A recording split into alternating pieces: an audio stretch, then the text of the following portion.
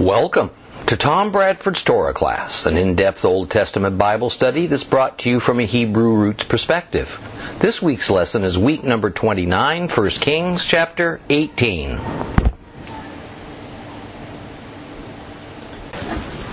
Well, we're in that section of the Bible that tells of a man who is perhaps the greatest prophet of God in the Bible, Elijah. And last time we witnessed how Jehovah used this great man to perform the first bodily resurrection recorded in the Scriptures, when life was restored to the young son of a Gentile widow woman who was hosting Elijah as he hid from King Ahav of Israel and his murderous wife Jezebel. Now, Eliyahu was hiding because it was he that had pronounced a drought upon the land on account of King Ahav's sins and idolatry, and it apparently began immediately. Now, what made the drought all the more severe was that the dew that is formed as a result of natural moisture on the ground and in the air that condenses as it reaches a certain temperature point, this also ceased to appear. This dew helped to water plants. It kept them viable in the dry season. Now, it's hard to imagine a level of oven-like dryness so complete as to not even allow the formation of the tiniest water droplets on the plants. But that is what happened. One can only surmise what physical discomfort that a complete lack of humidity brought upon those who were affected. And of course, it ravaged the field crops and the tree crops of every kind. It brought many people in the region to the point of starvation. Streams and wells dried up. The wild animals would have suffered. The domestic cattle and sheep would have died by the thousands. But as near as we can tell, what made the drought obviously supernatural is that it generally affected only the northern Israelite tribal territories and the land of Sidon and Tyre. There is no record of failed crops and starvation for the southern kingdom of Judah. Or is there for other nations that surrounded the kingdom of Israel? And this is because the drought was God's wrath upon Israel and upon Sidon and Tyre. Israel we can understand because it was Ahav's and Jezebel's kingdom. But why Sidon and Tyre? Because Ahav's powerful and evil wife Jezebel was from Sidon and Tyre, and her father was the king over that nation. It was Jezebel who brought Sidon's gods, Baal and Ashtoreth, with her and demanded that all Israel worship them. And she led the way in murdering God's prophets in a campaign of Jehovah worshiper extermination. Ironically, after Eliyahu spent perhaps the first year of his hiding on the east side of the Jordan River, where he lived by a brook, and he was miraculously brought food by ravens, God next sent him to hide in Jezebel's father's kingdom. Okay. In the city-state of Sidon, there was this village called Zarephath. And that is where Eliyahu lived with a poverty-stricken Gentile widow and her son. So as we open our Bibles today at 1 Kings chapter 18, the drought has been ongoing for about 3 years. Conditions have become catastrophic. Unless something changes soon, King Ahav's not going to have any kingdom to rule over. So open your Bibles to 1 Kings chapter 18. That would be page 392 if you have a complete Jewish Bible. 392. A long time passed. And then in the 3rd year, the word of Adonai came to Eliyahu. Go, present yourself to Ahav, and I will send down rained down on the land. And when Eliyahu went to present himself to Achav, the famine in Shomron had become severe. Achav called Obadiah, who was in charge of the palace. Now Obadiah, greatly revered Adonai. For example, when Jezebel, was murdering Adonai's prophets, Obadiah took 100 prophets, hid them in 2 caves, 50 in each, and he supplied them with food and water. And Achav said to Obadiah, "Go throughout the land and check all the springs and the wadis. Maybe we can find grass somewhere, so that we can keep the horses and mules alive and not lose all the animals."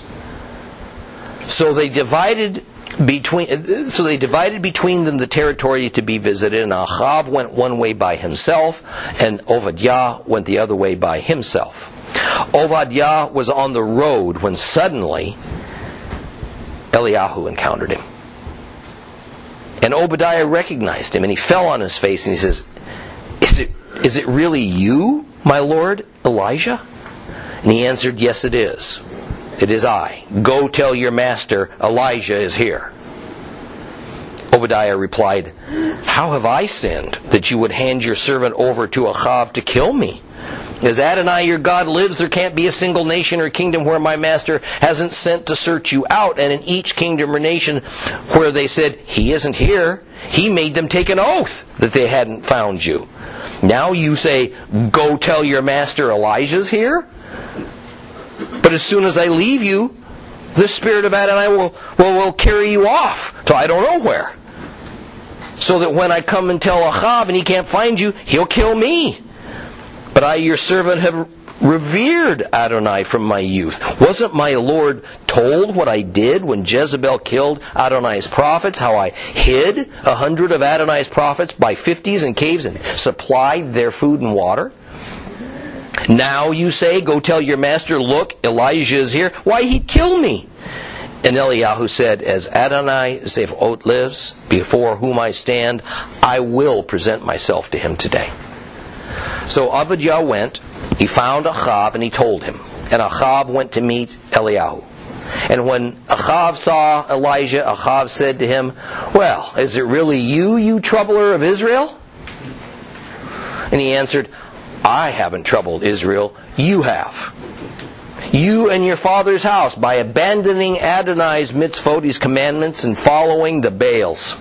Now, order all Israel to assemble before me on Mount Carmel, along with the 450 prophets of Baal and the 400 prophets of the Asherah who eat at Jezebel's table." Achav sent word to all the people of Israel and assembled the prophets together on Mount Carmel. Eliyahu stepped forward before all the people and said, "How long are you going to jump back and forth between two positions? If Adonai is God, follow him. But if it's Baal, follow him." The people answered him not a word. And then Eliyahu said to the people, I alone am the only prophet of Adonai who is left, while Baal's prophets number 450. Let them give us 2 young bulls. They can choose the bull they want for themselves. Then let them cut it in pieces. Lay it on the wood. Put no fire under it. I will prepare the other bull. Lay it on the wood and put no fire under it. Then you call on the name of your God. I'll call on the name of Adonai. And the God who answers with fire, let him be God. And all the people answered, "Good idea." Agreed. And then Elijah said to the prophets of Baal, "Choose 1 bull for yourselves, prepare it first, because there are many of you, and then call on the name of your God, but put no fire under it." They took the bull that was given to them, they prepared it, and they called on the name of Baal from morning till noon. "Baal, answer us!" No voice was heard. No one answered. And as they jumped around on the altar they had made, around noon Eliyahu began ridiculing them. "Shout louder! After all, he's a god, isn't he? Maybe he's daydreaming or he's on the potty. He's away on a trip." Maybe he's asleep. You better wake him up. So they shouted louder. They slashed themselves with swords, with knives, as their custom was, until blood gushed out all over them. But now it was afternoon, and they went on ranting and raving till it was time for the evening offering. But no voice came. No one answered. No one paid any attention. And then Elijah said to all the people, "Come here to me." All the people came up to him, and as he set about repairing the altar of Adonai that had been broken down, Elijah took 12 stones, in keeping with the number of tribes of the sons of Jacob, to whom the word of Adonai had come, saying, "Your name is to be Israel." And with the stones he built an altar in the name of Adonai, and then he dug a trench around the altar large enough for half a bushel of grain. He arranged the wood, he cut up the bull, he laid it on the wood, and then he said, "Fill 4 pots with water and pour it on the burnt offering and on the wood." And they did it. "Do it again," he said. They did it again. "Do it a third time," he said. They did it a third time. By now the water was flowing around the altar. It had filled the trench. Then when it came time for offering the evening offering, Elijah the prophet approached and said, "Adonai, God of Abraham, Isaac, and Israel, let it be known today that you are God in Israel, that I am your servant, that I have done all these things at your word. Hear me, Adonai, hear me, so that this people may know that you, Adonai, are God, and that you are turning their hearts back to you." Then the fire of Adonai fell.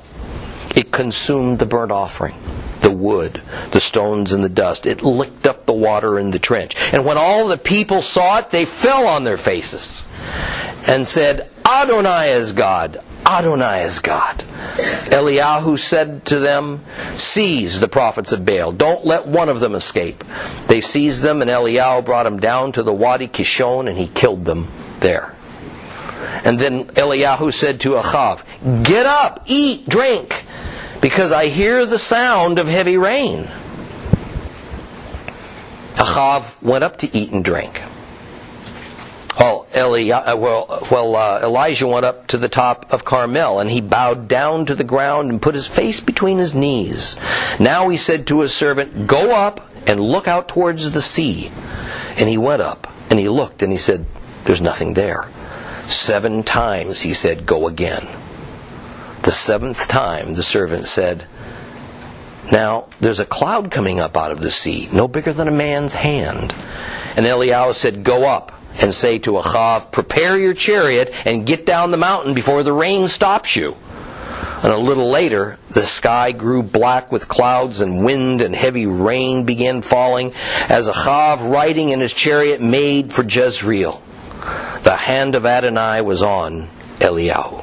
He tucked up his clothing. He ran ahead of Achav to the entrance of Jezreel.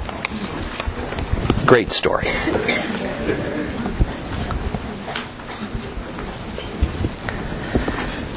The opening words are that a long time passed. It's that way in most Bibles. But most literally it says it happened after many days. And we're told that it was in the 3rd year of the drought. And this is a generalization. It was not meant to be precise.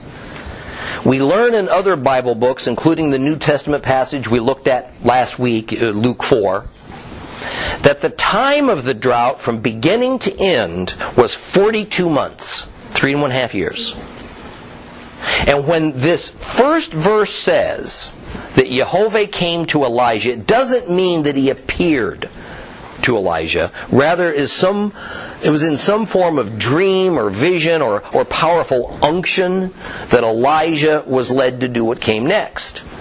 This is more or less the standard way that a prophet of God received God's instructions. Now, this first verse is also a reminder that whatever power Eliyahu seemed to possess, it was the Lord who was doing it all. There it says that God told Elijah that he would send rain. And Eliyahu was given permission to decide at times when to call on God's power. But the power was not Eliyahu's. No doubt, that's kind of a fine line, but one which most believers can properly nuance without too much trouble. And by that I mean we don't see Elijah as a sorcerer. Okay. However, in Elijah's day, because of the belief in multiple gods and because knowledge of the Torah and Jehovah was in decline due to the rampant apostasy in Israel, it was superstitions. It was pagan customs that the people believed in. So King Ahav was as fearful as he was angry with Elijah. And he blamed Elijah personally for the drought, in the sense that it was some inherent power that Elijah held, like a witch, all right, that created this lack of rainfall and the now pitiful condition of the land and the people. But here we must notice something else of greatest importance.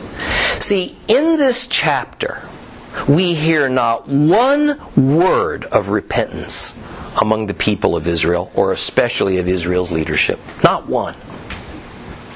Rather, they're just bitter as they sit wallowing in their misery and seem not even to sense why this calamity is happening, even though they were plainly told in advance. And what a lesson there is in this. Habitual sin and insistent rationalization of our bad behavior and of our ungodly religious observances, well, this leads to a destructive spiritual blindness within us. How often I've seen TV programs about criminals behind bars. In and out of prison all their lives, they are the most sad and miserable of people. And yet, because their sin is so habitual, they have spent so many years rationalizing away why they have no choice but to keep repeating their wicked ways, always blaming others, blaming society in general. They've virtually become that sin. That sin is personified in them. Repentance and change is all the more unlikely, although certainly not impossible, when a person or a nation has reached that point. The New Testament deals with this matter of spiritual life and death as well, and so we're going to take a short detour to discuss it. Now, unfortunately, the modern church has at times misunderstood what is being presented as a foundational principle in this regard, and it is this. It is one thing for a human to live a mostly righteous life and to wrongly trespass against God at times, even knowingly. But it's quite another to so enjoy one's own sin, or to so fully embrace wicked behavior, or to make a strong and willful decision to ignore God's commandments and go our own way, that there is virtually no distinction any longer between the person and the sin. That is, one's personal identity becomes that sin. Paul speaks about this phenomenon in 1 Corinthians 6, but unfortunately most popular translations add some editorial license that causes believers to miss the point. And so it causes a lot of needless confusion. One such poor translation actually occurs in our complete Jewish Bibles. There we're told, don't turn there, I'm going to read it to you, 1 Corinthians 6, 9 through 10, it says this: "Don't you know that unrighteous people will have no share in the kingdom of God? Don't delude yourselves. People who engage in sex before marriage, who worship idols, who engage in sex after marriage with someone other than their spouse, who engage in active or passive homosexuality, who steal, who are greedy, who get drunk, who assail people with contemptuous language, who rob, none of them will share in the kingdom of God." Now, these passages seem to say that a person who does any of these sinful things will have no share in the kingdom of God. However, the Young's literal translation that doesn't include the rather typical editorial license that translators often employ, says something a little different. It says this: "Have ye not known that the unrighteous the reign of God shall not inherit? Be not led astray, neither whoremongers, nor idolators, nor adulterers, nor the effeminate, nor sodomites, nor thieves, nor covetous, nor the covetous, nor drunkards, nor revilers, nor extortioners shall the reign of God shall they inherit." Now, maybe you didn't catch the difference, but the difference is critical. And I have heard all sorts of pastoral and word gymnastics, all right, to try and explain how a person on one hand can commit one of these listed sins of Paul and be excluded from the kingdom, and yet on the other hand be forgiven for it and not excluded. Here's the thing. Our complete Jewish Bible, and many others, the same ilk, those English translations focus on the sin. And it makes it that the commission of these sins excludes the sinner from the kingdom of God. But the better and uneditorialized Young's literal translation focuses not on the sin, but rather on the sinner. That is, in the complete Jewish Bible we have a list of sins that a person might commit at some time or another in their lives, and says that a commission of one of those sins means that person becomes ineligible for membership in God's kingdom. But the Young's literal translation correctly gives a list of people who have created such a close identity with some particular sin, and they've so embraced that sin so thoroughly that the person and the sin have become one and the same. That person's identity is as one who has united themselves willingly and permanently with that particular wicked behavior, and so they are given the same title as the name of the sin. The key, you see, is identification.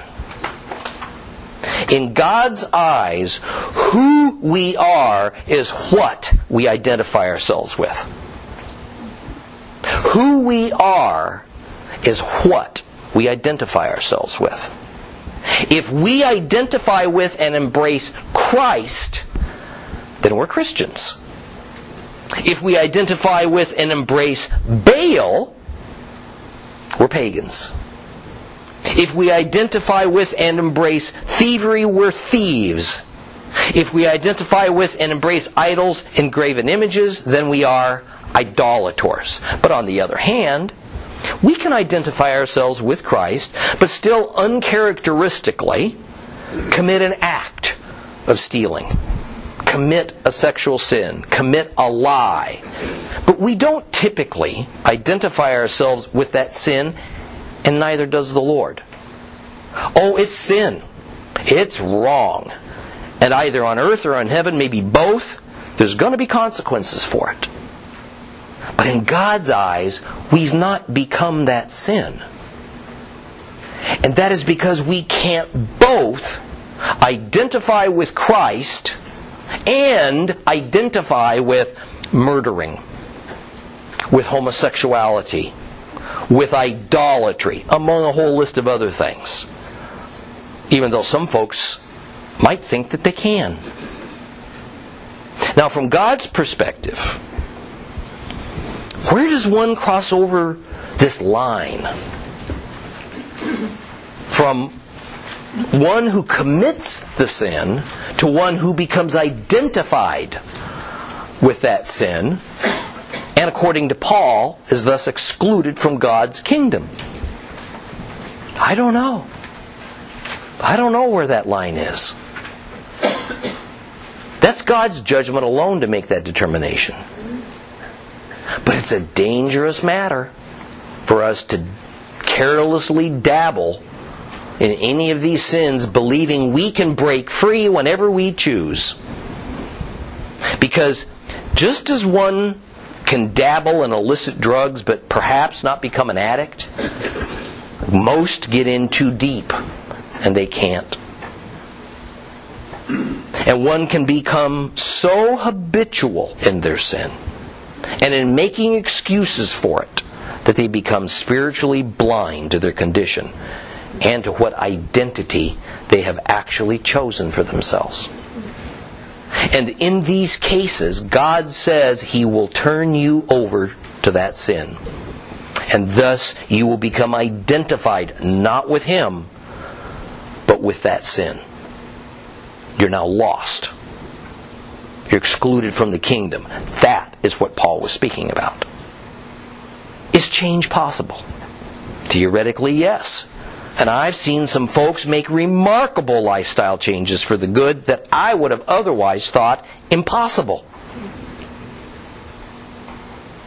But I know of no situation in the Bible whereby it is stated that God has completely turned someone over to their sins and to their wickedness, which at times is referred to as hardening his heart,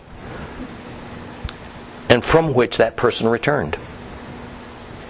There is another way of describing that cosmic line in the sand, where one becomes condemned if you step over it. But to be clear, this is not that when a person realizes their sinful identity and they want God to forgive them, and instead they want to be identified with Him, that God might say no to that. Because what I just described is repentance. And if done in the name of Messiah Yeshua, God always, so far as I know, accepts it. Rather it is, you see, that a person becomes so entrenched in their identity with their sin that they either see nothing wrong in it, and maybe that sin becomes the center point of their life, or perhaps they fear the consequences and they kind of want to hedge their bets. So now they want both. They want to identify with God in Christ, and they want to identify with that sin, and they want it all to be simultaneous. To that, God says no. Choose. One way, the other way. And we're going to see a great example of that exact scenario shortly here in our story of Elijah. And after the Lord tells Elijah he's to go to King Ahav and that there will be rain, the rest of the story explains what happened in the process of accomplishing this divine assignment. So in verse 2 we're told specifically that the famine was severe in Ahav's capital city of Samaria.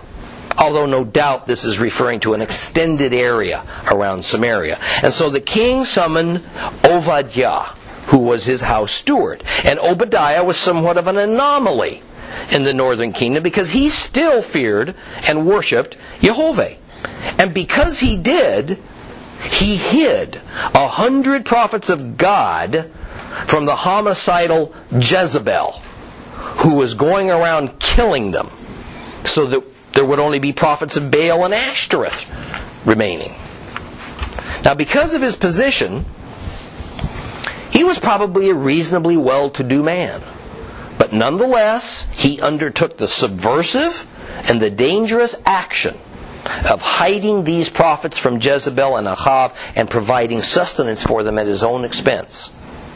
Now, the term prophets used here is a little bit ambiguous. The Hebrew sages comment that these particular prophets were probably students at the handful of the prophet schools and prophet colonies that had been established around Israel. Even in Samuel's day, we read about these prophet schools, of which Samuel was the head of one. And now it cannot be that these were all prophets in the narrower sense of a special God-anointed messenger of God's oracle to one king or another in Israel. Nor were they seers. They were not the Elijahs and the Samuels and the Nathans of the Bible. we must always keep in mind that the more strict biblical definition of a prophet as being a person anointed by God for a special task was a result of God's selection and election, not of special education at a human institution. Rather, these prophet schools would more resemble the status of a seminary. And the so-called prophets were like seminary students. What were they being trained to do? Probably they were an alternative to the priesthood, in a sense. That they kind of became learned in God's Word. In some cases, maybe behaved like monks who lived apart from society in a purer colony of other prophets, and they devoted themselves to worship. And in another sense, some became itinerant teachers of the Torah, and likely were invited to officiate at religious festivals and other affairs from where the people wanted an aura of piety to it. But remember, in the kingdom of Israel at this time, the people had been cut off from going south to Jerusalem to the temple. And so the Levite priests that would have become prevalent in the kingdom of Judah, well, they were a rarity up north, and no doubt quite unwelcome by King Ahaz and by Jezebel. Well, in verse 5, King Ahab is getting desperate as the drought drags on, and so he commands Obadiah to go on a trek throughout Israel to try and find any remaining grass to keep the king's livestock alive. Now, this would have included his cavalry, his chariot horses that were so immensely valuable and needed for the national defense. The situation is so dire that the king himself will go to one section of the country and Obadiah to another to scrounge around for animal feed. In fact, we're told that each man went alone. Most unusual and risky. But as governments do, they didn't want their people to know the true depth of the problems. All right? Otherwise, it could lead to civil unrest. And no doubt, they intended on stealthily identifying this available grass, if they found any, so that King Ahab's troops could sweep in unexpected and confiscate it. Now, we need to notice an important theme that's woven throughout this entire chapter, and that is the theme of division and separation. The wicked king and the God-fearing Obadiah, meaning worshiper of Yah, divided, and they went on separate paths. And not surprisingly, it's the righteous Obadiah who first runs into Elijah, who has been hiding as a virtual fugitive for over 3 years. And Obadiah is shocked to see Elijah, but acknowledges his vaunted status before the Lord, and so honors him by prostrating himself before Eliyahu. Elijah cuts to the chase. He tells Obadiah to go tell Ahab that Elijah has returned. But Obadiah is having none of it. Right, truly his thoughts aren't towards God's prophet's safety, but for his own well-being.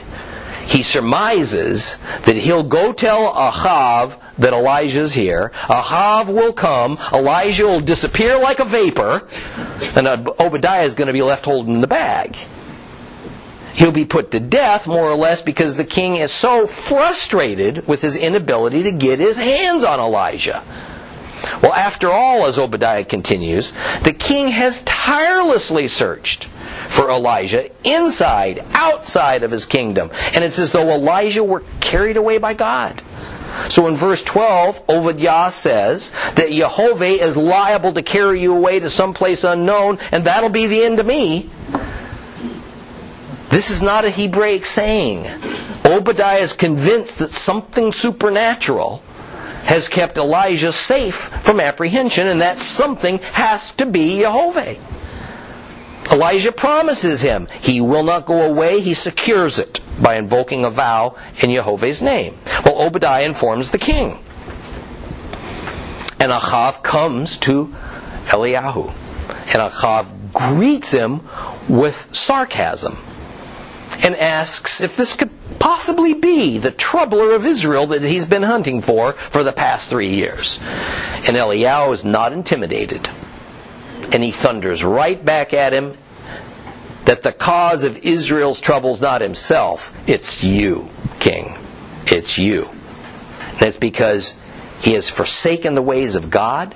He's instead thrown his allegiance to Baal. It's for this reason that the kingdom suffers under God's oppression. Achav made no response to this. Then Elijah told the king that he was to gather all Israel, the 450 prophets of Baal, the 400 prophets of Ashtoreth, Easter in English, and appear at Mount Carmel. And Achav complied with this. Notice that the reason for this gathering is not given. But the Hebrew sages comment that without doubt, the king assumed that they would all gather together for Elijah to lead some kind of ceremony to pray for the rain to commence. And since Eliyahu had stopped the rain simply by speaking it, and promised that he said it would rain again, until he said it would rain again, it wouldn't, the king figured that this was finally the moment when the drought would be lifted. The king was not so unwise as to interfere or threaten when he knew that what he needed most was about to happen. Well, when everybody had arrived, Eliyahu spoke to the huge gathering. Now recognize that the all Israel comment in this context would have been clan and tribal chiefs and dignitaries. It didn't mean all the people who lived up in the north, which would have numbered perhaps 3 or 4 million or so. And in verse 21, Elijah makes a demand to the people that was the crux of what we discussed on our little detour earlier in the lesson. Make a choice, he says. If Yehovah is God, follow him. If Baal is God, then follow him. But right now, as he says to start verse 21, you're jumping back and forth between two positions. What it actually and literally says is, how long will you limp on both sides? That is, the illustration was of people behaving as though they're lame in both legs, and their weight can't properly be supported by either leg. So they shift uncomfortably from one side to the other, and then back again, endlessly. They wanted Yehovah in some ways, but they wanted Baal in other ways. But when Elijah says, make a choice, the people stood silent. They wanted both. They didn't want to make a firm choice. They wanted to identify with Baal, and they wanted to identify with Yehovah. And Elijah told them that this is just not possible. The Talmud explains that everyone knows that idolatry is a horrific sin. But one might rationalize that it is at least better that an idolater also has the Lord in his or her life, rather than to exclusively worship the ways of the world or be totally pagan. But this isn't true. When a person divides their loyalties, he or she can be led into a false sense of security that it is acceptable to God to observe some elements of paganism, as long as some observations of the biblical commandments is also present. Even worse, it can not only deceive the worshiper, it can deceive others and lead them astray as well. Another Talmudic thought is that a mixture of good and evil can do more damage than pure evil by itself. Because the good that one has learned or performed can lead one to think that one's sins can be balanced against that good, and thus harmony with God won't be interrupted. Actually, what this comment is warning against and what Elijah is demanding is one of the fundamental governing dynamics of God. And so this principle, this dynamic, is of course reflected in an often quoted New Testament statement in Matthew 6:24. No man can serve two masters. For either he will hate the one and love the other, or else he'll hold to the one and despise the other. You cannot serve God and mammon. Unfortunately, too many modern Christian denominations teach that with our modern intellectual abilities, with our advanced Western societies, we can do exactly that. This is becoming popularly known in our time as the emergent church. It also goes by such nicknames as the I'm okay, you're okay church, which teaches that when you read the Bible, anything you take a scripture passage to mean is acceptable and right. That essentially there is no absolute truth, there's only your truth. And since Jesus is love, anything that we do in love is okay. And that since God loves His children, He would never punish us for our sins if we're saved. And that any belief, observance, tradition, or activity that we attach Christ's name to, no matter how pagan its origin or how opposite of the biblical commands, well, that's all now redeemed. And therefore it's acceptable to God. See, this kind of mindset is nearly identical to how these Israelites operated that were standing before Elijah. And he was there to try and get them to see the light, to repent, to change. But if they didn't, then the consequences were, as we're soon going to see, death. And as we move along, we're going to find out, by the way, that for some reason, the 400 prophets of Ashtoreth didn't show up. Why, we don't know. But I don't mind speculating, and in some ways, they were the smart ones. They had to imagine that if Elijah called them together, it sure wasn't going to turn out good for them. Well, verse 23 says that Elijah called for 2 young bulls that would be used as the objects of the test. And the bulls were for sacrificing. That was something that was a common activity for pagan as well as for godly rituals. The Baal prophets were allowed to choose which bull they wanted for their sacrifice. And Elijah would take the other one, the leftover. See, this is interesting because the Hebrew gives us a little bit more information that's kind of lost in the English translation. There are 2 spellings for the Hebrew word two in the passage relating to the 2 bulls. 2 spellings that create a slightly different meaning. Now the word in phonetic English is shenaim. Shenaim. However, one spelling is Shin Nun Yod Mem, and the other is Shin Nun Yod with no Mem. The spelling used here is with the Mem, and it means 2 that are not the same. The spelling with the Mem added means 2 that are identical. So the 2 bulls weren't the same, meaning they were of different quality. Someone from among the Baal prophets chose, and then some of his underlings prepared it, meaning to slaughter it and probably cut it up in whatever manner the ways of Baal called for. But underlying the test was this: you can't light the wood under the bull on fire. It has to happen supernaturally.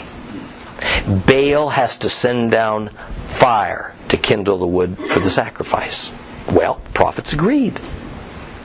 And they began their rituals that included shouting, jumping up and down, all manner of chaos. They did this from morning until noon, but no fire came down. About that time, Eliyahu started making fun of them. And he suggested that maybe Baal was indisposed on the toilet. Or maybe he was taking a nap. So they screamed louder. And they began to cut themselves with knives until they bled. Now the purpose for this entire affair was starting to become clear to one and all. God, through Elijah, would expose Baal and his prophets for the complete frauds that they were. The craziness now increased. And it went on and on and on until the late afternoon. Of course, nothing happened. Their firewood and the corpse of that dead bull laid there a silent witness to all of their futility. We're going to end this with this thought. All that was happening was a contrived spirituality whose effectiveness only existed in the minds of the confused. What was happening was nothing but a cheap, meaningless cacophony of noise and whirling dervishes and hollow religious activities that the participants hoped would substitute for true worship and obedience of the true God of all things. It never has. It never will. Let him who has the ears to listen hear.